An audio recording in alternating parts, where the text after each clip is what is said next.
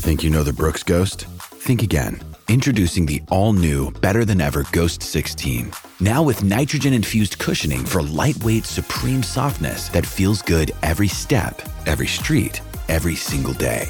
So go ahead, take your daily joyride in the all-new nitrogen-infused Ghost 16. It'll turn your everyday miles into everyday endorphins. Let's run there. Head to brooksrunning.com to learn more.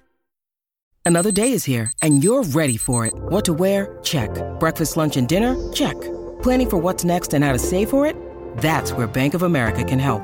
For your financial to-dos, Bank of America has experts ready to help get you closer to your goals.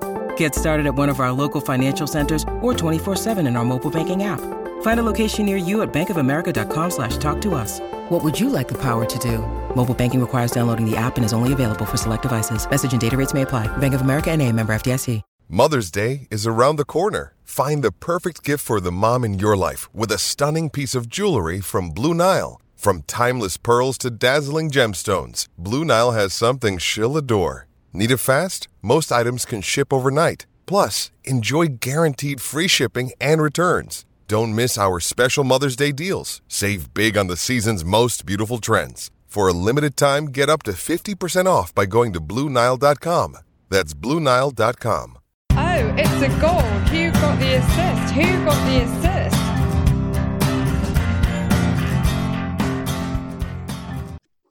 Hello, so much has changed. Yes, the podcast coming at you in this most strangest of times with no football to talk about, but hopefully a voice in the darkness for those self-isolating and a veneer of normality for those who still, out of habit, check their podcast app for us and maybe other FPL pods at the start of the week. I'm joined by Stag and Nick, of course. Nick, how you doing? Yeah, I'm all right, thank you. Yeah, I can't believe it was only 6 days ago we had Ben Crellin on the pod talking about the machinations of the double game weeks and the blank game weeks and coming up with all of our plans. And of course, now that it's all out the window basically, and what our plans are, we don't know. But we're here to talk to you listeners. Of course, who we are Who Got the Assist. You can find us on Twitter at WGTA_FPL, at WGTA_Nick, or Stag at FPL Stag. On Instagram as well, WGTA.FPL. And you can find us on iTunes, SoundCloud, or Spotify, wherever you like to get your pods. So, Stag, how are you? Are you all right? And what's on the agenda? Evening, lads. All good for me anyway so far here in Brussels, Belgium, but obviously this is a truly bizarre time to be podding, but it is great to be able to chat at the moment anyway. But look, regardless, we're going to move on with discussing, first of all, our reactions to having no football to watch, and I guess connected to that, what's going to be going on with FPL. We look at our lockdown plans, just to, everyone's has them now, and we have loads of questions as well from everybody, so thanks so much for those. Yeah, thanks everybody. Amazing to still see the community so active, I think, across social media, despite the fact that obviously there was no FPL to talk about. But yeah, I guess normally the first thing we do is start with a game week review. But here instead, I think it's worth just prefacing that, of course, we're super worried about what's happening. We hope that everything's okay with you guys. And we hope doing a pod is taking the positive spirit in which it's meant. We just want to basically, I guess, keep you guys company. Hopefully, as I said at the top, be a bit of relief from the isolation some of you may be going through, or some of the tough times you guys may be going through. So hopefully this kind of lightens the load a little bit and helps you through what's a hard time. And going forward, we'll see if we can keep going with the pods, even though we've got obviously no FPL to talk about. And I suppose that is the first thing to speak about on this one, because there's no football this weekend, was there, guys? It was a really, really boring weekend. I mean, I asked a few friends who don't like football, including my other half, what the hell do you do during the weekends? And I got told I do the housework and I do the chores around here. So I had to do the chores around here. But I mean, how have you guys gotten through this weekend? It's been very surreal, hasn't it? Yeah, it's definitely been a strange weekend.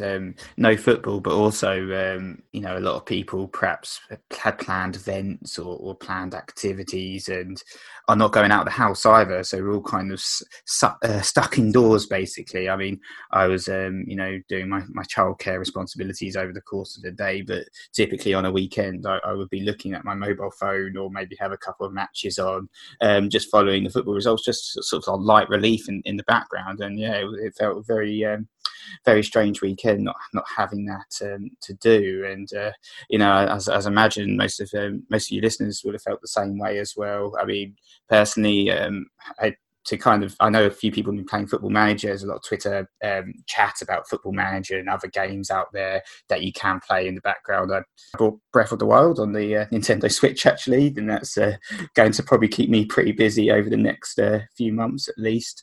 I'm also working from home as well now, so I started working from home as of Wednesday this week, and I can see the situation being that I'm going to be working from home, imagine, for at least, you know, the next 8 to 10 weeks. Who knows how long, to be honest. We don't know. As we talked about, we don't know when the football's going to be back. So I'm pretty much full-time at home with no football. You've got to find some form of entertainment, be it film, music, video games. You know, there are plenty of other ways for sort of our generation to entertain ourselves, luckily. So for me, this was actually meant to be a pretty bumper weekend, but with no football really involved, except for just nervously checking my phone to get a more inevitable FPL disappointment. I was actually supposed to be in Paris this weekend to watch the Ireland versus France rugby game in the Stade de France. So all of that kind of came apart over the last fortnight or so, unfortunately.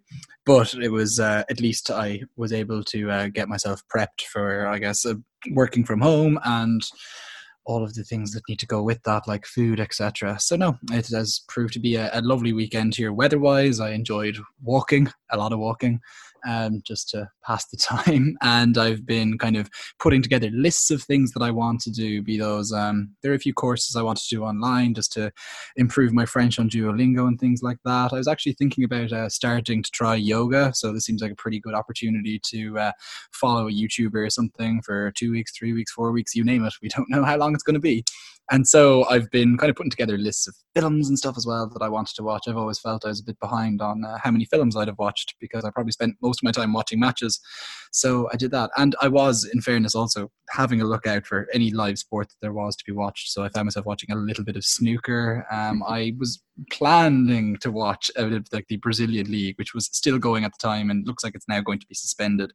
But I didn't actually watch it in the end. I found enough things to do to keep me going. So for now, surviving without football.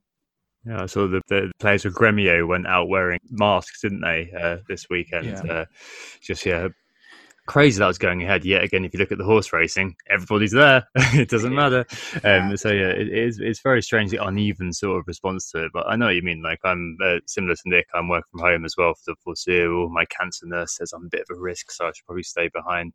I don't mind working from home, but I kind of like the idea I can go out and go to work if I want to. So it's going to be a bit strange just doing it without any end in sight. Like I'm looking forward to, strangely looking forward to going back to the office again already. But I mean, it's just the start now. Like, I mean, kind of 2 or 3 weeks time, who knows where we're going to be. I'm hoping that I'll be able to distract myself, I guess, during the time. And similar to Nick, I'm really into gaming, as you will probably know. So I think probably with my next paycheck, I'll be buying a Switch and joining Nick on Breath of the Wild or something like that.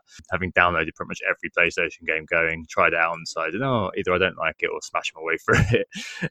Yeah, I think it's unprecedented, isn't it? Like, I can't think of a time in my adult life when, for whatever reason, football's been suspended. I mean, one or two games being off due to bad weather, fair, whatever. But I just can't think of anything like this ever happening in the UK, the most temperate of countries, right? It's not like bushfires in Australia or something.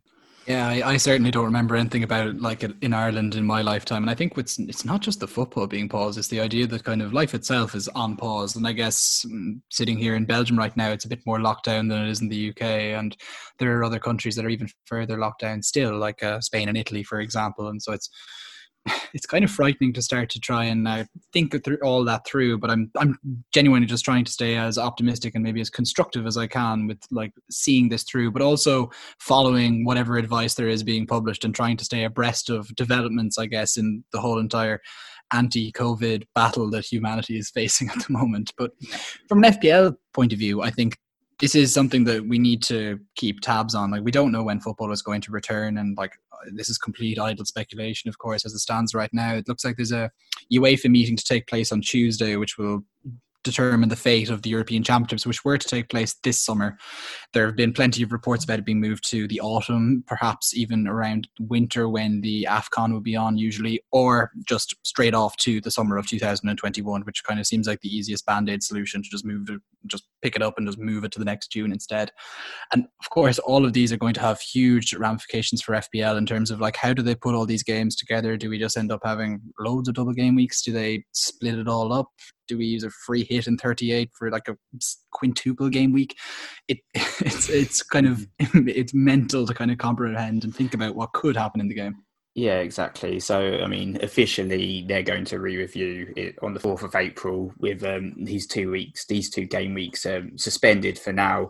But, you know, judging by what's going on in the real world, it's very unlikely that the football's going to be reconvened in 2 weeks, even if they try and come up with some sort of closed doors scenario. But we won't know anything more for a couple of weeks. I guess we kind of have transfers lurking around. I've now got 2 free transfers. I'm probably going to use one just for the sake of using one, just to kind of tidy my team up. In the meantime, I'm not just going to let it burn like some managers might be thinking about doing. But yeah, it's definitely an odd one with our FPL teams all scoring 0 points. I think did you get -4 this week, Tom? Didn't you? Because you taken. Yeah, I did. Yeah, took a red arrow for you guys to get a green. You know. That's so slight green. The guy I am. But yeah, it's definitely up in the air with our FPL teams, and obviously not kind of our main thoughts concerns are with what's actually going on in the wider world. And yeah, it's not just FPL and football affected, it's all sports, it's humanity in general. And yeah, it's worrying times. It is, but we are an FPL podcast, so I suppose we've got to speak about the ramifications a little bit more for FPL, and please indulge us a sec. So, as been mentioned, game weeks 30 and 31 still stand in the FPL code frame, as you probably know. It's just that obviously you're not going to score any points. So I took -4 this week. I got a red arrow, whereas everybody didn't take a hit or something. I'll probably have got a green, and the same is going to be the case next week. After that, as Stag said, they're going to have to try to find a way to stick all these games in. If there is a solution that means that they play behind closed doors from kind of mid-April onwards, then maybe we'll see, I don't know, some sort of reallocation of the chips or something. This is idle speculation, by the way. This isn't a 90k thing. I mean, there's a few people in this week who have said, you know, the Brighton chief exec said that he found it hard to imagine the season continuing in April. And Karen Brady, of course, has famously, now infamously, I suppose, come out and said that they should void the season. I wonder why.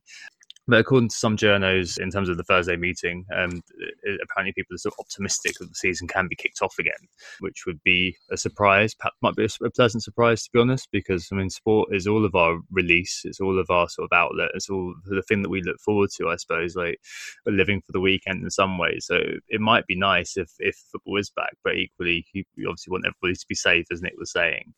How FPL deal with it, I just don't know. Whether it is they reallocate our chips again, whether it is that they kind of change things up. I mean, they were quite open that it was an unprecedented situation on Twitter, and I think that's probably to be borne in mind, and hopefully they'll come up with a solution. Ben Crellin said on Twitter this was like the easiest solution, just to let 30 and 31 be, and then kind of we come back to it in 32. So it might just be that we end up with really good fun sort of end of season, albeit behind closed doors, where the game itself gives us lots of double game weeks and lots of high scoring weeks to distract ourselves, I guess, from what's going on. Best case scenario. Worst case scenario, of course, it is all sort of suspended until next year. And but there's nothing really we can do about that. It's all external forces. It's all force majeure. It's all things that we can't really affect. What we can affect is how we're feeling and the way in which we approach this sort of time. So hopefully us being with you a little bit has given you a little bit of companionship and hopefully lift your spirit a little bit. Yeah, my personal hope for FPL for the final few game weeks is when this actually does work itself out. Now, the precedent would suggest that they might give us another wild card. That has happened before. It was game week 1, oh goodness, maybe about 10 years ago, that I think it was the systems weren't working particularly well, and people couldn't make last minute transfers in the final week, and so they ended up giving everyone a wild card, an extra wild card basically for game week 2, I think it was, and it worked itself out from there. I think in this scenario, given the length of the break, given the ramifications in terms of form, ability, not training, cohesiveness, everything that's going to come from this, I think the most logical solution would be to probably crown an FPL champion as the season is right now. Unfortunately, given how the chips are, that's really difficult and unfair on people who haven't used all their chip, and I think that's all of us included. But at least what we might have then is like this kind of just run at it, let's say mayhem 7 game weeks, where it's just like the whole game compressed into a small period and just make the best of it. I think that seems to be the funnest way, and I think the most engaging way for FPL managers. I think from an FPL point of view, like this could easily be like August all over again when this comes back. they'll have to allow us to make changes to our teams. Like, it's going to be a completely different situation by the time we get to it. And so I hope that's what they do. But the season will be played on, as far as I'm concerned. Of course, speculation here, etc. But just the broadcasting revenues and the survival of the clubs and the importance of continuing the league from the point of view of who gets promoted and who gets relegated. Like, you have to remember, the championship playoff is the most, like, there's no game generates more revenue for a club in world football because of the ramifications in terms of getting TV revenue going up, exposure, commercial revenue, etc. that comes with it. They can't leave Leeds and West Brom there at the top of the league. They cannot keep 3 teams that are in the Premier League right now that shouldn't be next season. And so from that point of view, they will have to find a way, I think, to play the season through eventually. Yeah, I mean, we're only speculating, but obviously, the whole of Europe's impacted by this. And you've also got the Qatar World Cup, which was always going to be in the winter as well. So there are a few machinations that could potentially be played out where you have almost like the football season running on until like October, November, and then you end up with a different calendar to what we had previously. And, the Euros could be in the winter, for instance, as well. So there's definitely a few things that could be considered. But ultimately, I don't think we're going to see a decision anytime soon because we don't know how long this epidemic is going to last for. It could be, as we said, it could be over in a couple of months. It could be much longer than that. So who knows, really? Yeah, so one to keep on the constant review. I liked Wayne Rooney said earlier on today, actually, that it might be a good idea if, for example, they play the season until September, then the off-season is kind of September till October, then November the season starts again, and that kind of gets us into the rhythm for the Qatar World Cup, which Nick just mentions, obviously, is over the winter period. It's just so bizarre, isn't it? It's so weird to think that, just as Nick said at the top 6 days ago, we were thinking about how we're going to navigate game week 31, how we're going to deal with the blanks, how the doubles were going to shoot us up the rankings, and now we're talking about when the football's going to commence again and when we're even going to be able to go back to normal life. Very, very strange to kind of see the netherworld we've ended up in it. Right, okay. Well, enough of that, I suppose. Let's move on to the questions this week. Who got the assist? Who got the assist? There's a gamut of questions this week. There are so many. Thank you very much for all of those. It's about, some are about football, some aren't. I think what we're going to do is actually just reel through them rather than doing my usual thematizing and collecting them into something more digestible. So I guess let's go from top to bottom and see what we get. Kind of random, isn't it, this week? The first one is Bury It Kermit, who asked, what would be your highest and lowest attribute rating if you, Nick, and Stag were players on Football Manager? First things first, I'm absolutely terrible at football. So my highest attribute rating probably would be one of the mental ones as opposed to the physical ones, just because I'm not an athlete at all. So I suppose if it's a mental one, it'd probably be something really lame like concentration or work rate or something like that. Probably work. Put a lot of effort into my daily Scott Park composure. What would be your best technical one? I lack the pace that I had perhaps when I was about 18. Not very fit these days either.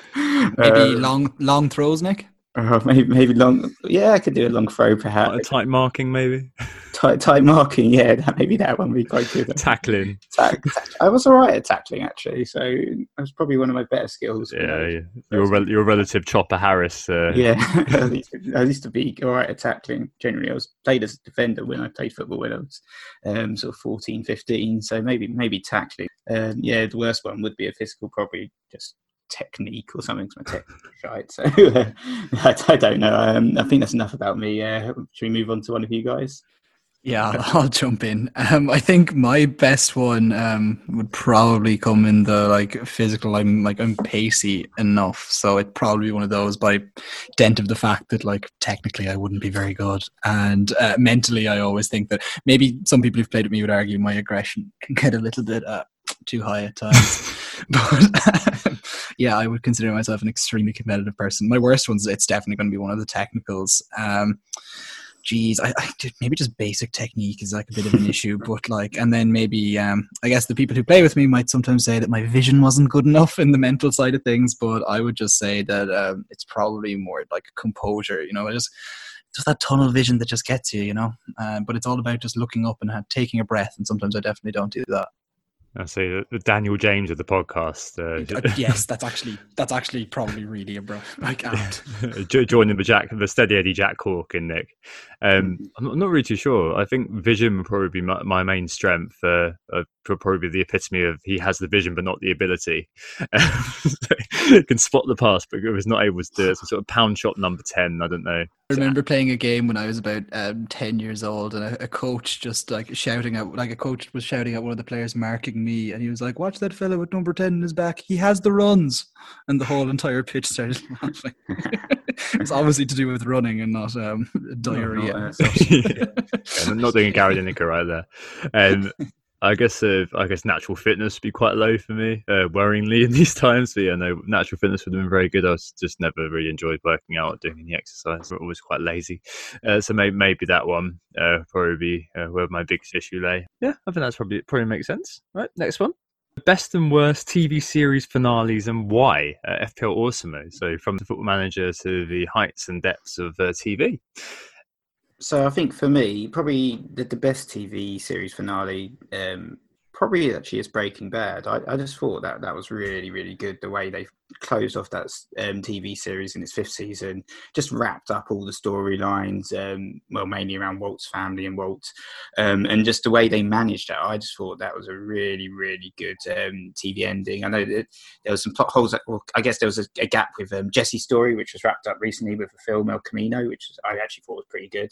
And not everyone liked it, but I thought that was a really good film as well. But yeah, I thought Breaking Bad was a really, really good season ending. And to be honest, like most shows that I've watched had terrible TV series finales. Actually, just like they always make a complete hash of the TV series finale. It's something really hard to do, but Game of Thrones pretty bad. But I also thought Dexter had a terrible ending, so I'd probably pick Dexter as the worst TV series finale. Just that ending was just. I won't spoil it, but it was just rubbish. Like if you ever watched Dexter, I quite liked it as a show. It kind of died a bit of a death at the end, but yeah, bad ending.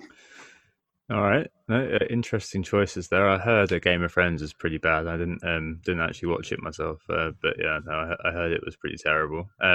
My best is Deep Space Nine, Star Trek. I know Nick, you're watching it at the moment, but that's possibly the best ending of a show I've ever seen. It's incredibly long. It's about probably about half a season's worth of a story arc towards the very end, but ends in an incredibly satisfying and very, very cool way. And What We Left Behind, the DS9 documentary as well, is definitely worth watching if you're interested in that. And the worst is How I Met Your Mother. I watched that all the time when I was at uni. I think we were at uni at the prime time for that. All that build up and the horrible cop-out ending. I don't think anyone's still watching it. Yeah, the mother died and he wanted Robin all along. Like, such a rubbish. Like, I didn't buy it at all. It was so forced. The characters have moved on. And then when Ted told her Robin he loved her in the Series 6, it was like, the hell, that's just so imposed. It was so forced, like trying to make the ending happen. As you can tell, I'm still annoyed about it to this day. But there is a great ending out there, which is the alternative one, which you can watch on YouTube, which I prefer to watch if I ever do get through How I Met Your Mother again. It's just it ties it up very, very nicely rather than all the rubbish they sort of put into it at the end to kind of force the ending that they kind of wanted. I think the characters have just gone way past where they thought it was going to go in the beginning. What about you, Stag? So I preface this by saying I'm not exactly the most prolific series watcher, and so unfortunately I'm kind of repeating ones that have already been mentioned, but they were definitely in mind the minute I saw Chris's question. So the best finish for me definitely was Breaking Bad, and I think part of the reason why was, as Nick alluded to, the fact that they tied together the stories. But another aspect of it for me was the fact that it actually had a very disappointing lull as far as I was concerned. I kind of started to get a little bit tired of the way the story was developing, and maybe it felt at times they were just trying to make episodes for the sake of it. The one where Walt is cleaning that bloody room and he's chasing the fly is perhaps the epitome of that. But they managed to save the whole entire thing as far as I was concerned with what was an absolutely brilliant ending. On the other side, it's Game of Thrones. Like, I watched it over the years as it came out. I think I watched it from as it was coming out from season 2 or season 3, and just the disappointment that all that time investment and so much promise with so many well-developed characters up until that point, the way they just tore it to shreds effectively just to ram it together. If they doubled the size of that series, it could have been so much, or that season in particular, it could have been so much better at the end. And what was frustrating as well was the fact that clearly they had the budget and they put together these absolutely beautiful episodes, and the battle scenes were absolutely fantastic, and the CGI was unbelievable, and the music in particular was extremely good. And yet the actual point of the series, which was the storyline, was ruined as far as I was concerned. So yeah, Game of Thrones would be there. The next question we have, actually, Tom, is very much for you. And General Zod wanted to know, like, tell us about Australia. What did you get up to? And then also Zod is asking about how many shops has Nick visited in his search for nappies. It feels like a long time ago now, but Australia was great. A beautiful country. I went from the very far north in Cairns all the way down to the south of Victoria, and travelled by Greyhound. Was there for 2 months, so saw lots and lots of amazing and wonderful things and places.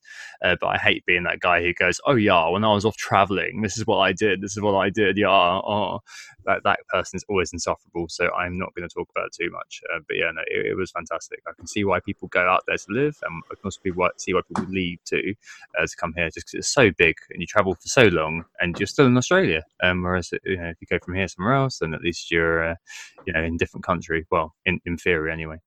Nick, how many shops did you visit for nappies today? So, well, Tesco's didn't have any, but Lidl thankfully did. And yeah, it's just outrageous, to be honest, the amount of people that are panic buying and just buying so many unnecessary items as well. It meant that, like, no shops have Calpol, for instance, and this really affects people that have, like, young children. And one of the people, actually, when I posted a picture of the no meat and no bread and no nappies in Tesco, one of the people that commented said that their elderly mother had basically visited 7 shops trying to secure groceries or secure the right milk or whatever they needed, which I just think is absolutely shocking, to be honest. Like, so yeah, a lot of people out there panic buying, and quite selfishly as well, which I thought I'd just call out briefly. Yeah, it's a reprehensible behaviour, I think. Yeah, next question then. Late Riser 12 brings us back to FPL for a short moment. Best moments of the season so far for all of us. What do you guys reckon? What comes to mind? Stag? Best moment for me is pretty obvious, and I think you'll all know what it was straight away. Anyone who's listening will know it. And it was the day I brought in Sergio Aguero on my wildcard, captained him, and he got that hat-trick plus an assist. That was, at the time, it felt like the moment the season was going to turn around for me, and perhaps the fact that it didn't turn out. Yeah, and then, that redemption was extremely short-lived. I think there were 3 or 4 good game weeks in it, and then it all started to kind of go sour again, like the rest of the season. And why have I struggled, for example, to maybe answer that question in a personal case? I just feel like I keep getting the 50-50s wrong. Like, even in the game week we've just gone, it was, you heard me live reacting, or at least muting my microphone and reacting on camera in front of the guys, to Harvey Barnes smashing it for Leicester, whilst, of course, I picked up Ayoze Perez, and that kind of actually summed up my season in a nutshell. That just no matter what I did, pick X, Y goes well, and look, that just happens sometimes. Like, that's sometimes the difference. Yeah, I guess for me it was quite apt that Harvey Barnes 19-pointer. That was my highest individual point score over the entire course of the season in that last game that was on TV, and last game that was played, to get that return. I probably would say that probably was my best moment of the season. And, yeah, it's fantastic to see. Those points hit my FPL team, and something happened that wasn't kind of stayed and boring. So yeah, that was a really really big moment, and one I'll remember for a long time, especially considering the consequences that have occurred since. Interesting. Wow, the most recent thing, a PChem rule in full effect for you there, Nick. For me, I think it's probably a bit of a painful memory for other people. It's triple captaining Salah in double game week, because I woke up, I was in Australia at the time, I woke up and seen that he'd scored and got an assist as well, and that was really, really good. Obviously, I did see the day before that Mane had gone off very, very early, so I could, it could so easily have been the other side of the coin, but that was when I started thinking and speaking to Stag's point, but the 50-50s were finally going my way, and things are finally going to start working out. Wildcarded the next week, and I got my first ever full house at the back, so everybody got a clean sheet, and I thought, this is definitely my time, definitely time to go up. Was 220k or something, then the highest I've been all season. God, that's depressing. It was the highest I've been all season. I was thinking, yeah, I can really push on from here, and then from there, mediocrity kicked in again. But yeah, I think that triple captain for Salah going my way was probably the biggest, the best moment of the season, just because it's the highest triple captain I've ever had. I think it was Aguero last year. Who went off after a goal and assist. I think he went off after about 45 minutes. The year before that, I think it was Aguero again, actually, against Stoke, and he didn't do anything. And the year before that, Payet got two late assists for West Ham. So yeah, not the best. So yeah, my highest scoring triple captain ever. Right, next question. Adam Pritchard, friend of the pod, says, you're forced into isolation with one Premier League footballer and one manager. Who do you choose? So topical. All right, Stag, what do you reckon? Okay, well, for me, this is really obvious when I think about the manager that I would choose to be stuck in isolation with. I think it'd have to be Graham Potter. I feel like, number one, from just a survival point of view, I feel like old Potter will have a system in place pretty quickly to maximise our way of yielding the best out of supply chains however they go over the next while. I think that Potter is definitely going to be one for concocting herbal remedies and stuff as well, and he's probably a good chef. He's a man who's into all sorts of he's not just a football man, he's a much more interesting man. He speaks lots of languages. He seems like the sort of guy who might have a few interesting life stories that aren't about going two-footed into people in the 80s when football was real. So I think that's why Graham Potter would be the obvious choice. As a player, I think I'm going to have to pass to Nick and come back to me on that one. Yeah, maybe Potter can magic some spell to get you off the island as well. I think for me the manager would have to be probably have to be Pochettino. I'd probably just like to speak to him about his time at Tottenham and what he thinks went wrong, and just kind of discuss. And I think he's actually a really nice guy as well, unlike a current manager who's got a bit of a dark side, and I really have a distaste for. I really like Poch as manager. I was really sad to see him go, and I'd love to talk to him a little bit about Spurs. In terms of the players, and I'm just kind of thinking off my feet, it could be a player like Son. I think Son's a really nice guy. I don't really have an answer. It's unscripted. Oh, or maybe someone like Alisson with his warm hands. I don't know. For all your baptism needs as well, Nick. Yeah, exactly. Yeah, if you want to have a bath, he's your man, isn't he? All right, I think for me it would be Daishi, the manager. I think he'd keep you upbeat, wouldn't he? And plus, it would be amusing, hearing him give everything a nickname. He'd have a nickname for everything, like Beddy, cook some food. Either that, Woody. But I think he'd be very good at keeping your spirits up, when you're in isolation mode. He'd definitely. He's a very learned man as well. From reading interviews of him in the Athletic, I think he'd have a lot to talk about and be a very interesting character. He also goes in and mentors all of the emerging football coaches as well. So I'm sure I could learn a lot from Big Daishi. Player, I don't know, maybe Virgil van Dijk. He'd be very tidy at least, lots of clean sheets. Anthony, what do you reckon? I'm just thinking, actually, I think I'd like to get one of the Irish lads, just purely because I think I just relate to them if I'm stuck in isolation with somebody for a while. I think someone who just grate on me after a while if it's someone who just doesn't quite get Irish humour. So I don't know, one of the young lads maybe who might be half solid at FIFA, I think Adam Ida or Connolly or something like that would be perfect. That'd be grand. Obafemi, get him in. Michael Obafemi would actually be a really interesting one to have as well. I don't know, that whole entire Irish under-21s crop, or even Shane Long or something, that'd be fine. Right. Next question. FPL Wilf says patrons and it's a controversial one. Patrons in charge for content fantasy providers. Is it time to pause charging or continue to make cash during the troubled times? So a bit of a question about Patreon. Obviously we don't do one, and we're not going to be doing one anytime soon. But I think it's probably the right thing to pause at the moment, just because there's no FPL. So therefore, what are you charging for? It's up to everybody what you pay for. I'm not going to ever dictate to you what's a good thing or a bad thing to spend your money on. So I've got no problem with people doing Patreons. But in this current climate, I can probably see the point that he's trying to drive at, which is that it's not really worth trying to make money out of people for not really producing anything relevant, because there's no FPL right now. You're not creating the product that people are paying for. So yeah, I think it's probably a good thing to suspend them. Josh and Brandon have, for example, from Always Cheating. What do you guys reckon? Look, For me, I guess it just seems like no more than what you've said, Tom. I can only echo your point that like when there's no FPL, I think people should just sack it off for a while and just come back to it when the football returns. Like I don't think there are many people who are, let's say, relying on their Patreons to put bread on the table, and I think that people should be kind of compassionate in these times and kind of remember what exactly people are paying for as well. For those content providers, it might be a good chance for them to maybe broaden their reach again. I think that there's a necessary kind of amount of, you kind of close off yourself from new listeners when you go behind a paywall to an extent. And I think it's a good opportunity for those people maybe to, be known for who they are, or maybe just as a free pod, or else to just, sack it off completely for a while and get a break for themselves. Yeah, makes sense. I would agree with both of you there. Sorry, guys, I've got to go check on the child because he's crying his eyes out. Do you just go, man? We'll just say... Yeah, go for it, Nick. All right, yeah, just say, unfortunately, Nick's had to go deal with some crying child. Yeah. Hard. All right, no, you go ahead, man. At this point, unfortunately, dad issues overtook for Nick, but Stag and I were just going to go ahead and finish up the pod as it is.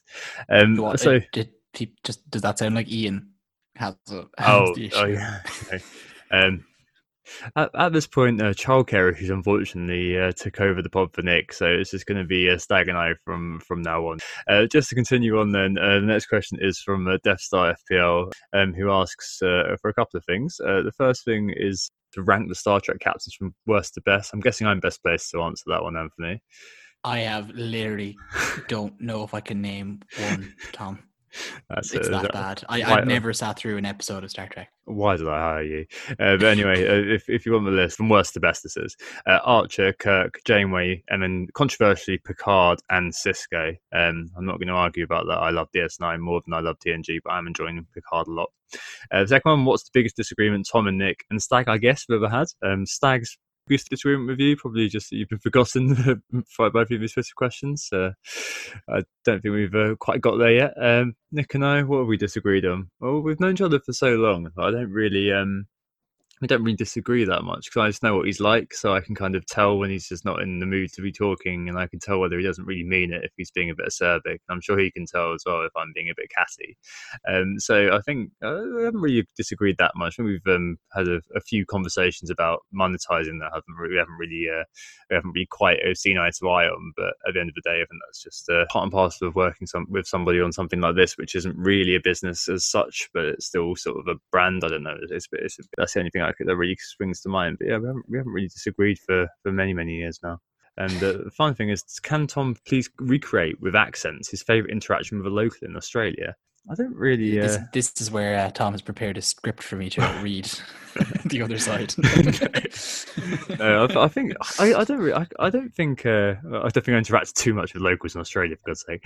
But no, I think the locals that really stand out are the ones that were really racist to the other Chinese people in the group, and then looked at me and then just did that thing, when you were like a naughty child who's just been caught out doing something naughty. Two separate tour guides did that. They were making a comment about the other Chinese people in the group not being able to understand them, and looked at me and then kind of looked simultaneously a little bit sort of bashful and sheepish. This was out in the countryside, so there you go.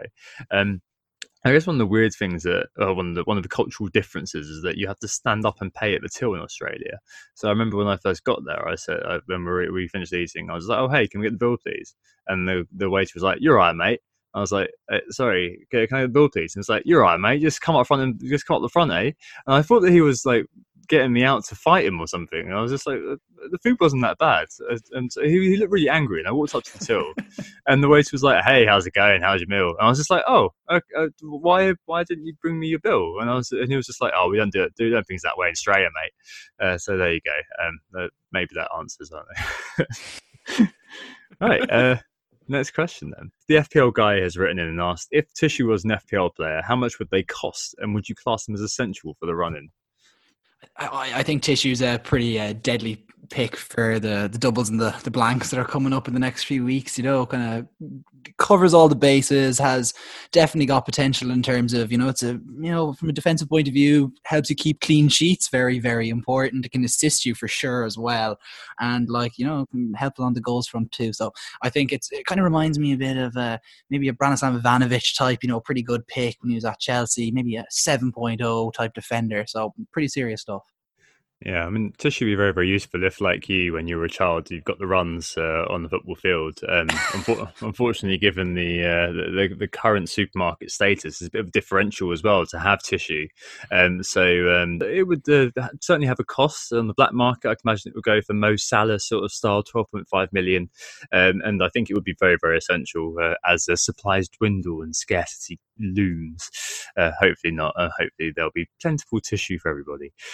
Next question. We've gone a bit esoteric now, but hey, never mind. FPL start to charge fighter. So next question is Suj from Planet FPL. And he asks, FPL start to charge £5 a year to have a team. You can have as many teams as you want. It eliminates the bots, blah, blah, blah. So at £5 a team, how much would you have? I know for me it would still be one. I just I find it almost impossible to manage a second team. I think I briefly tried to have teams that have a certain kind of thing going on, a bit the over 30s that you would have here, but I just can't do it. I might do a zombie league team at a push, but oh God, I just don't really like the idea of managing more, and I just kind of feel like it kind of ruins the purity of FPL. That for me anyway, it's kind of important that you make your decision and you stick by it, and usually you die by it in my case, as opposed to live by it, and that's kind of important. I think if you just have a rake of teams, it kind of defeats the purpose for me. Yeah, I agree. Well, it doesn't stop many people from doing so anyway. Now it's free. For me, I think I would have one. I might push have two, maybe for a zombie thing, or maybe just to kind of as an interest to kind of hedge myself a little bit.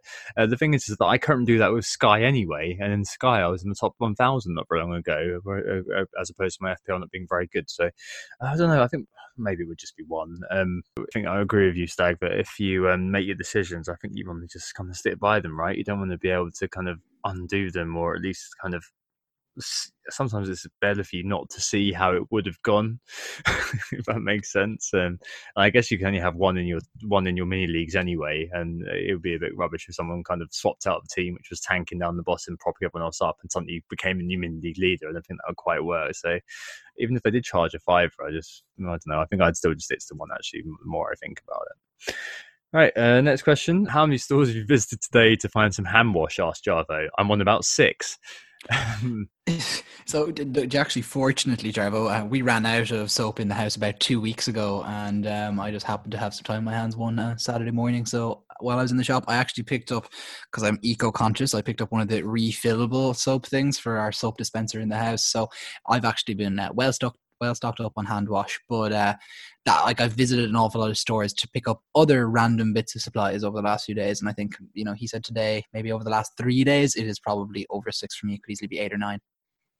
Yeah, I think I've there's 3 ones in my local area. There's a Tesco, there's a Co-op, and there's Boots, and I've been to probably each of them twice just to pick up random stuff, and you go to one, you're like, oh, going to, they've got this thing that there isn't there, and another one, oh, I've got some wipes here, okay, I'll pick them up. Oh, there's some soap, yeah, right, I'll grab that. But finding hand wash, if you mean hand sanitizer, is an absolute no-go here. It's rarer than a double-digit return in fantasy football. It's just not going to happen. It's a sort of an elderly relatives, like my nan sent me a pack through the post. That is we're getting to that sort of point in the moment where it's just gold dust. But it's actually better to wash your hands. Should be a last resort when you're out and about, but obviously that doesn't stop everyone panic buying. There's a Boots near where I work as well, which if you get that, you have to get there at 7 o'clock, and they put a tiny amount out every day. But every time I've got there, they've been sold out already. So it just goes to show how crazy people are for it. But yeah, incredible that that's become such a commodity in these strange times, isn't it? The early bird catches the hand sanitizer. Yeah. But Tom, would you have said you're now obviously washing your hands for 20 seconds, I presume, every single time? Would you have said you were more of a 7-second and done kind of guy, or a 12-second man previously? What sort of hand washer were you? I was a 12-second man, because I knew that obviously Santosh was important from my time on chemo. But 20 seconds is definitely the staple now. In fact, it's incredible, seeing dudes washing their hands. Like, it never used to happen, right? People used to have a pee and then walk out again. And now people are like queuing at my work, at least, to wash their hands. It's phenomenal in public spaces, especially, actually, to see men kind of actually stopping to wash their hands. Like, I definitely could attest to being more of like an 8-second kind of guy before this whole entire outbreak, but I'm steadfastly singing happy birthday in my head twice to try and get to that 20 seconds now to keep everyone safe. Yeah, it certainly makes sense, especially if you're going to your nan or something. Don't be doing that. Right, next question. Oh, it's actually about football. Planet FPL, James, he who does the podcast, says, good on you for doing a podcast. No football till August. What do you do with football? Well, that's a very wide-ranging question. I assume he means what do we do from August onwards, if that's the case, or at least how we administer it going forward. I guess I would want to complete the season as it is. I don't see any reason why not, and then try to find a way to basically fit everything in. I mean, it has been mentioned by people like Jermaine Jenas, but removing some of the cups might be a good way of doing that. And Pep Guardiola has said that maybe the League Cup is probably a bit rubbish. And I know people are saying that one of the rejoinders is that it gives lower league clubs loads of money. We'll figure out a way in the formula that the Premier League clubs can make up that shortfall and maybe get rid of responsibilities like that, just to free up some space in the calendar. That might be what I want to do, but I think it's going to be quite harsh to not complete this season. I think that if something like this ever happens again, like touch wood it doesn't, but if it ever does, like, I think that we're definitely going to need some sort of precedent set here, and however we kind of got this current pickle out is going to definitely impact on the future of how football is administered in difficult times like these. I haven't got all the answers, but I'm just hoping they come up with a way to make sure this, whatever happens this season, is fairly done. But it's not just Liverpool, is it? It's like, as Stag mentioned earlier, it's West Brom leads in the Championship. It's Coventry, League One. They're top by a long way. Don't have a stadium at the moment. They've been kind of pushed from pillar to post by their owners. Like, how do you deal with them? Like, it's very, very tough. It's a very difficult thing to do. I just think that this season needs to be carried out before you move on to another one. To null it and void it and just throw it in the bin and think, okay, well, that doesn't matter. Let's move on to next year. Seems like a bit of an overly simplistic way of doing it for me. Yeah, and even when you think about how, let's say, leveraged an awful lot of the clubs are and contingent, and their whole entire business plans are almost contingent on success, whether or not that's a good idea or not. Like, you think of Aston Villa, who were particularly financially pressed until they happened to kind of find themselves back up in the big time, pretty remarkably, actually, the story of their promotion last season. And it's obviously fine now because they're a Premier League team, and even if they get relegated, parity payments, etc. But there's an awful lot to it. Without trying to sound sanctimonious or preachy, what I would hope is that maybe people start to appreciate the impact that football actually has in people's lives. I think already an awful lot of us have been shocked by the size of the vacuum when it came out of absolutely nowhere, and when the next the return of football is unknown. At least when the season ended, usually there's some major championship coming or some underage championship or something on. Even the League of Ireland, let's say, would have been a summer championship and would have been on all through the summer if you just wanted to watch a football in Ireland, for example, whereas there's just nothing. And I think maybe football governance people need to start to understand the importance of getting people through gates, maybe the importance of making attendance at matches possible, and maybe question whether the Monday night kickoffs are a wise thing and the difficulties that go with commuting. I know train tickets are extortionately expensive in the UK, and maybe there should be a way to work out how match tickets and train tickets can kind of go together so that fans can travel more easily, so that stadiums are packed out. And that's extremely important for lower league clubs, especially, where attendances matter. I think we've already seen with the way the Premier League, we're going headlong into trying to play this game week until quite late on, or the game week that should have just been played, that gate attendances and the revenue attached to those isn't that important at a Premier League level. But there are 4 professional football leagues in England alone, and for an awful lot of those clubs, gate revenues are hugely important. And I think people need to start to understand that the fans are important. Getting fans in the door is important for the fans, but also for the clubs. And this is a really good chance for people to kind of hit the reset whilst perspectives are kind of changed. Yeah, there's maybe a silver lining then, that some sort of valuation of the impact of fans on football as a spectacle is going to take place. I think it will be. I watched the Man United game behind closed doors, and that was really eerie, very, very odd. I think there was an England game, wasn't there, a little while ago that was behind closed doors as well, and that was like a really weird sort of otherworldly sort of experience. And it's not going to be quite the same as it if there aren't fans there. And there's really interesting sort of questions whether the home advantage is still a thing, and if there's no home fans there roaring you on, if you remove that sort of psychology, are players going to start acting a bit nicer if they can be heard? But yeah, I think hopefully, there are some silver linings to this. And the next question actually does cover this too. So Rhino says, maybe can we discuss the positives? So with forced isolation lead to an easier transition to a carbon neutral lifestyle, always a good thing. And are experts important again? I don't think FPL experts are ever important, but maybe in this context, it might be a good thing just to voice over quickly that, yeah, it's probably, we're always looking as human beings for silver linings in things. We're always trying to be optimistic. We're always trying to find a way to spin things to have a positive light on them. And those are a couple of examples of how things maybe could change for the better after a horrible time. Maybe people might reevaluate the way they live, and people may also reevaluate who they listen to. Certainly seen a few things on social media recently. For example, this morning, the Cristiano Ronaldo fake news story that was being retweeted. Yeah, obviously that was a great story, that he was turning lots of his hotels into hospitals. Completely fake news. It was just, marker had been done by someone pranking. Obviously harmless in that regard, but if you think about that example applied onto something a bit more nefarious, a bit more negative, like the spread of some sort of fake remedy for coronavirus, and you can see how those things can quickly become completely spun. So maybe experts are important again. Stag, what do you reckon? I think, look, I'm already, from a personal even point of view, I'm kind of trying to see the benefits and maybe how this coronavirus is going to, and the isolation that'll go with it, is maybe going to show people that working from home is something that is actually eminently more doable. I think, people spend huge amounts of time every week commuting, and that's horrendous from a mental health point of view to be doing that day in, day out. I have never had to do it for any extremely long, consistent period and over any great distances. And even still, it's easy for me to appreciate that. But I think sometimes it can be harder for governments and politicians to understand that, with maybe the sorts of jobs that they may have done or may have never done before going into office and enacting that sort of the legislation that defines lives. And that's that's on top of obviously the carbon neutral stuff, etc. People are becoming an awful lot more aware of, let's say, just the germs that are transferred in train carriages or in the tube or on airplanes, etc. And so I do hope that there is that silver lining. From the point of view of experts, look, I can only agree with you, Tom.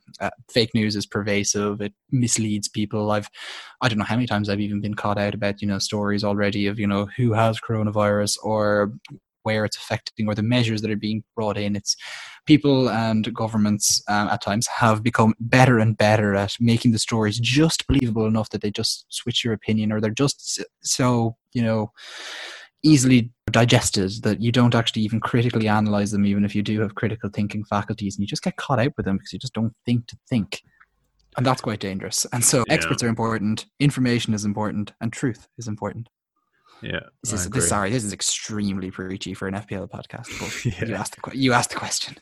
Yeah, no, fair enough. Let's move out of that and into something else. Rich FPL asks: is there a stat you guys regard as the mother of all stats, like one metric you will choose as a decider when choosing between player X and player Y? I know Nick really likes his shots in the box and likes his touches in the box. And for those his off-quoted ones. I think for me it's XGI. I think that would be the one that I'd always sort of default to.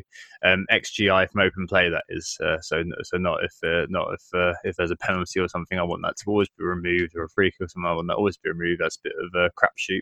And the other thing, there's FPL Salah in normal times does the betting odds, just the percentages of goals being scored or something like that. Those are actually quite useful tiebreakers. I know Josh from More Cheating also uses those, just because those guys I don't really like them, but they make loads of money from predicting these sorts of things week to week. So if you're just thinking FPL is a case of being lucky but being in a position to capitalise on luck, then looking at those and seeing what the likeliest, most probable scenario based on people who make money from this is what they're thinking, is probably very useful for your FPL. So that's kind of my so XGIOP and kind of bookies odds, I guess. What about you, Zach?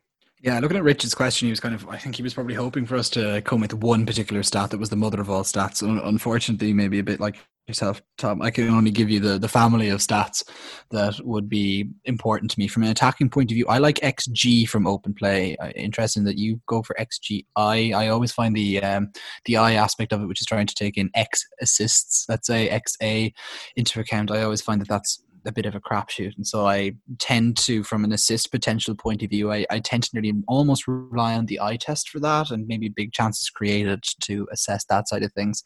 But XG is particularly important to me, and I actually really do like average positions and heat maps to get an idea of just where a player is active and what they're doing. I think sometimes you can really digest a game quite well with heat maps and highlights.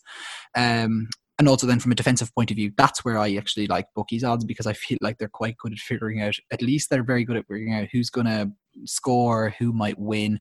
And those both teams to score odds are always quite important as well. And so you can kind of look into those and figure out who they fancy to pull a clean sheet out of the bag. But form is a pretty big thing for me on that as well. And that's why the eye test is so important. No, I get you. I do like the average position stuff as well, actually, because as like, you know, the starting position nominal changes so much during a game, doesn't it? And also, you know, if you look at like Liverpool's front three or something like that, that's actually so fluid. Like where they line up at kickoff can often be so different to where they've actually spent physical time on the field. So yeah, maybe the average starting position has definitely been one that I've reached for in the past to say to someone, actually, no, he's not a left winger, he's a striker. So yeah, no, definitely behind that one as well. All right, final questions. One from Benny Blanco. What four players, one goalkeeper, defender, midfielder, and striker, would be in your all-time FPL dream team, and why? I did have a little think about this before. A mixture of new and old. Goalkeeper would be David De Gea a couple of seasons ago under Mourinho.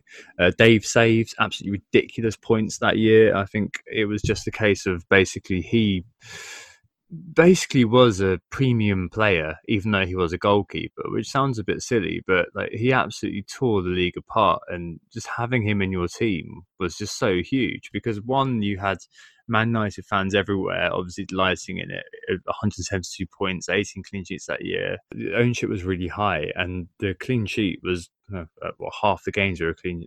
Just under half the games were a clean sheet. So you had a guarantee of pretty much points every week, which is absolutely fantastic. I think he was just so worth the money that year, even though he cost so much for a keeper. I think that was one of the first things that ever kind of warmed me up to premium goalkeeper, when you've got that sort of guarantee of a clean sheet week after week, paired with the massive ownership. The other player I thought of there actually was Ben Foster / Boaz Myhill at West Brom. At the start of any season, they'd just be an awesome pairing, because that was in those days you'd have Foster at 4.5 and Myhill at 4.0. I remember one year Foster was out, Myhill was in. They played at Old Trafford, and he kept a clean sheet and got 15 points. Something absolutely ridiculous like that. So yeah, absolute hero. Goalkeeper for you, Stag? Goalkeeper for me, actually, so it's like yourself, De Gea came to mind for that particular Mourinho season as well. And also from that very same season, actually, Nick Pope as well, if you remember. That was the season, I think, that he won his position, like after... Well, he didn't win it. He kind of got it by default when Tom Heaton got injured after, was it 8 or 9 game weeks or something like that. And then it just became like, you know, who is Pope? It kind of started with, and, you know, all the Pope puns kind of began. And then like he just became Bonafide, like an England goalkeeper. He probably should be ahead of Jordan Pickford at this point, but it was all that season that kind of brought him to the forefront of our minds. And goodness, sorry, I don't have the actual stat in front of me, but I remember by the end of that season, De Gea and Pope were kind of up there for the whole of Europe in terms of the number of goals they'd conceded compared to their XGC, and like the difference in favor of the fact that they've been making saves was like 14 or 12 goals maybe. You know, with Pope, if you kind of considered how many games he had it over, like he was as good as De Gea that season. They were both fantastic. Maybe moving further up the field to a defender, I think it's Marcos Alonso. It's just Marcos Alonso. I just, you know, from an FPL perspective, Google more about his off-field maybe career, and you might not want him. But from an FPL perspective, I remember when he first kind of broke into that Chelsea team under Conte, they'd had a particularly poor start to that season. And then, you know, there was the classic, they'll forever talk about it, when they moved to the 3 at the back with the kind of roaming midfielder, or the roaming wing backs, and Alonso, having not actually been in the team, if I remember correctly, just suddenly became this must-own over the course of 3 game weeks, and it was phenomenal. And the Bolton legend, Alonso, I mean, a very checkered sort of backstory, didn't he? So Bolton, Fiorentina, and round up at Chelsea, and then became an absolute god in FPL terms. Absolutely, Musto in that year. I was thinking of this for a little while. I mean, obviously, I spoke about the West Brom goalkeepers earlier on. You got your Macaulay and you got your Jevons, Justice for Evans. Chris Brunt, when he became a defender, was very cool for a little while. That assist robbed from him in that infamous Macaulay moment. But for defenders, bit of a legacy pick, maybe shows how long I've been playing. But Leighton Baines is very, very difficult to go beyond him or think beyond him as a player. I think he was the Alonso's daddy almost, I guess, in terms of what he was. Just so expensive back in the day, like so expensive. I think his price did actually exceed 8 million at one point. But to think, this is a defender who was on penalties. Exactly, it was ridiculous. At like 170 points. He got over the 170 points mark on 3 occasions. Goals and assists, like an auto purchase, an auto buy, an auto own. The famous never bench, never captain Baines rule, which is a lot of legacy FPL players will remember.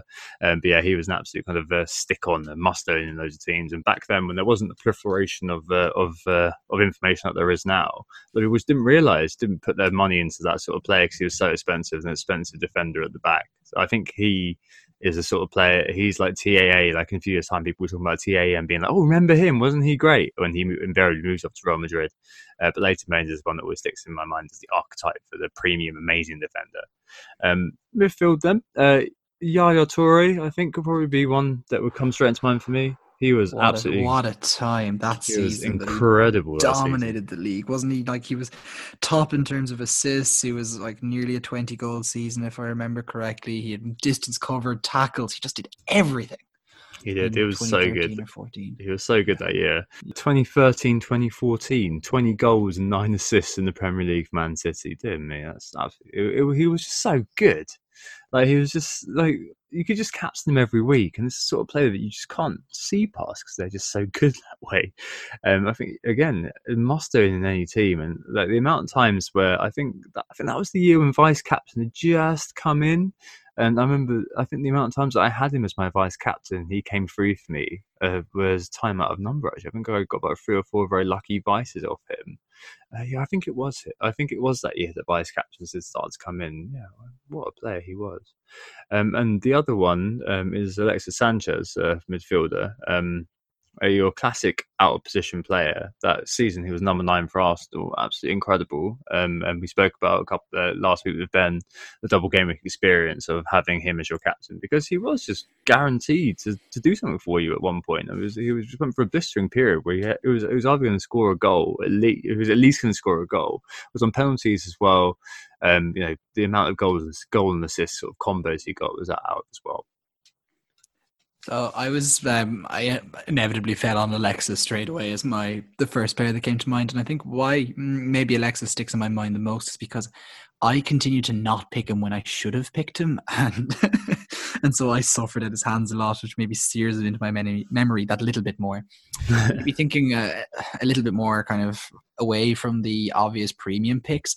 The year that Josh King scored 16 goals in a season for Bournemouth from midfield as a cheap pick, I had him in my team for his hat-trick against West Ham. And I think, Tom, I actually met you that day for the first time, if I remember correctly. And it was a real triumph. I tipped him in my column. I brought him in. I'm classically don't listen to my own advice and usually suffer as a consequence, but this time I brought him in. I had him for the hat-trick, and it was absolutely bloody brilliant. I'd missed him the week before when he got like a single goal, and this was the start of his run, and then suddenly he just took off, and that was great. Later reclassed as a forward, and that was unfortunate. And then another one that came to mind is Clint Dempsey when he was at Fulham. Yeah. Way back. Him and Danny Murphy were both like really good, solid, cheap, affordable picks, and I just loved having both of them on my team. I remember Joe Allen as well at Swansea for 1 year was particularly good under Brendan Rodgers. Good picks. Yeah, no, absolutely. I think a lot of people would be screaming Michu at this point, wouldn't they, as well? Yeah. Well, the ultimate one-hit wonder there. One incredible season. I think he started off with a brace, didn't he, against QPR and didn't look back. You know, he's a hero to young Haaland, who's coming through. He is, yeah. Tagged like himself, one of my favourite things. Yeah. I thought it was very cute indeed. Right, and then finally the forwards. Then no real. Actually, that's not entirely true. There is a little bit of a conflict. I mean, I did think Drogba first, but Van Persie. I think you could just that one season for Arsenal where he scored in every game. Like captain, you just captained him all season. At least I did. Just captained him the whole year because at least I knew he was going to get me 12 points every game at least. Obviously I'm Dutch born, so Van Persie was definitely something that appealed to me. Unfortunately, I was a bit too young to see Bergkamp and Overmars and co in FPL. I don't know if FPL was going back then, but RVP definitely. I remember even when he went to United, I still had him in my team. I was about to question to see if you'd held it against him when he went to United, and at least he won the league at United, which was nice for old Robin. A forward that comes to mind for me has to be Luis Suarez. There's multiple seasons in the Premier League where he just destroyed everybody, in particular Norwich, and it was so much fun owning him. I think like there are plenty of strikers who've scored on the level that he scored in that particular in his two particularly big seasons for Liverpool. But what kind of changes everything about Suarez for me is that when Aguero scores, it's always inevitably like it's not scrappy. He's had plenty of great curled finishes or whatever, but Suarez's goals were just so varied, so amazing. Remember the header from like 20 yards that he put in, 40-yard screamers, like kind of acrobatic kicks, you know, the really scrappy goals too, the little bit of shithousery. You just kind of had to love what he brought to the party. And so like he was like a fun captain pick as well. He had like the flair of a San Maximan at times, but was still just absolutely brilliant. Oh yeah, I think just against Norwich, you were just guaranteed a hat trick, weren't you? That's what's really cool. We love predictability in FPL. The shithousery point also makes me think of Diego Costa actually for different reasons. Because he wasn't get you a yellow card. Do you remember that amazing period when he had 4 yellow cards? It was one of my first ever viral tweets. Tom was like this. There was something along the lines of like, "Oh, this Diego Costa 4-yellow card crap is killing me." And it like at the time, like for FPL, it was like a particularly popular tweet, like for my account anyway. I was like, "Oh, I've really made it on Twitter here." But it was like, that was a great period in time because everyone was like, I had him and he kept scoring me goals, and everyone was just like, I'm not buying him. It was on Fantasy Football Scout at the time, but all the FSs were like, oh no, I'm not buying him. No, he's got 4 yellows. Like he's just an indisciplined rump. Like there's no way in hell he's ever gonna not get a yellow card. And that kept going until I think like 12 games later or something absolutely ridiculous, didn't it? It's like 80 points or something people missed out on. So yeah. And his form completely dropped off, by the way. I think he ended up making it to like the period where you get clemency for your previous indiscretions, let's say. Yeah. And then people brought him in again for like some good fixtures, and inevitably it just didn't go right with him, which is just classic Diego Costa. I think that's basically it for this week. Quite a lot of questions there. Hopefully some insight into how bored out of our minds we are that we start speaking about that instead of FPL. I really wish we were able to talk about FPL, but unfortunately at this point we're not. No theme to the pod this week. The pod with Ben was obviously the Killers, but that seems like it was a world away right now. We are Who Got The Assist. You can find us on Twitter at WGTA_FPL. You can find Nick at WGTA_Nick. You can find Stag at FPL Stag. We're also on Instagram too, as WGTA.FPL. At the moment, I'm just posting pictures of myself looking sad, but when the season does kick off again, you'll be able to see lots of football-related content from there. Yeah, and look, everybody, over the next few weeks, I think we're probably going to continue recording a few pods, maybe. Yeah, I don't see why not. I hope you guys enjoyed this one, and please let us know if there's any more questions you'd like us to answer, because sure enough, I don't think we're going to have any football content to replace them with anytime soon. And just keep safe, keep adhering to advice, and just be well. Yeah, I absolutely second that. Well, I hope this assists you in some ways feel a little bit better about your time in isolation if you are. But yeah, no matter what, we'll be back very, very soon. Take care. All the best. Oh, it's a goal. Who got the assist? Who got the assist?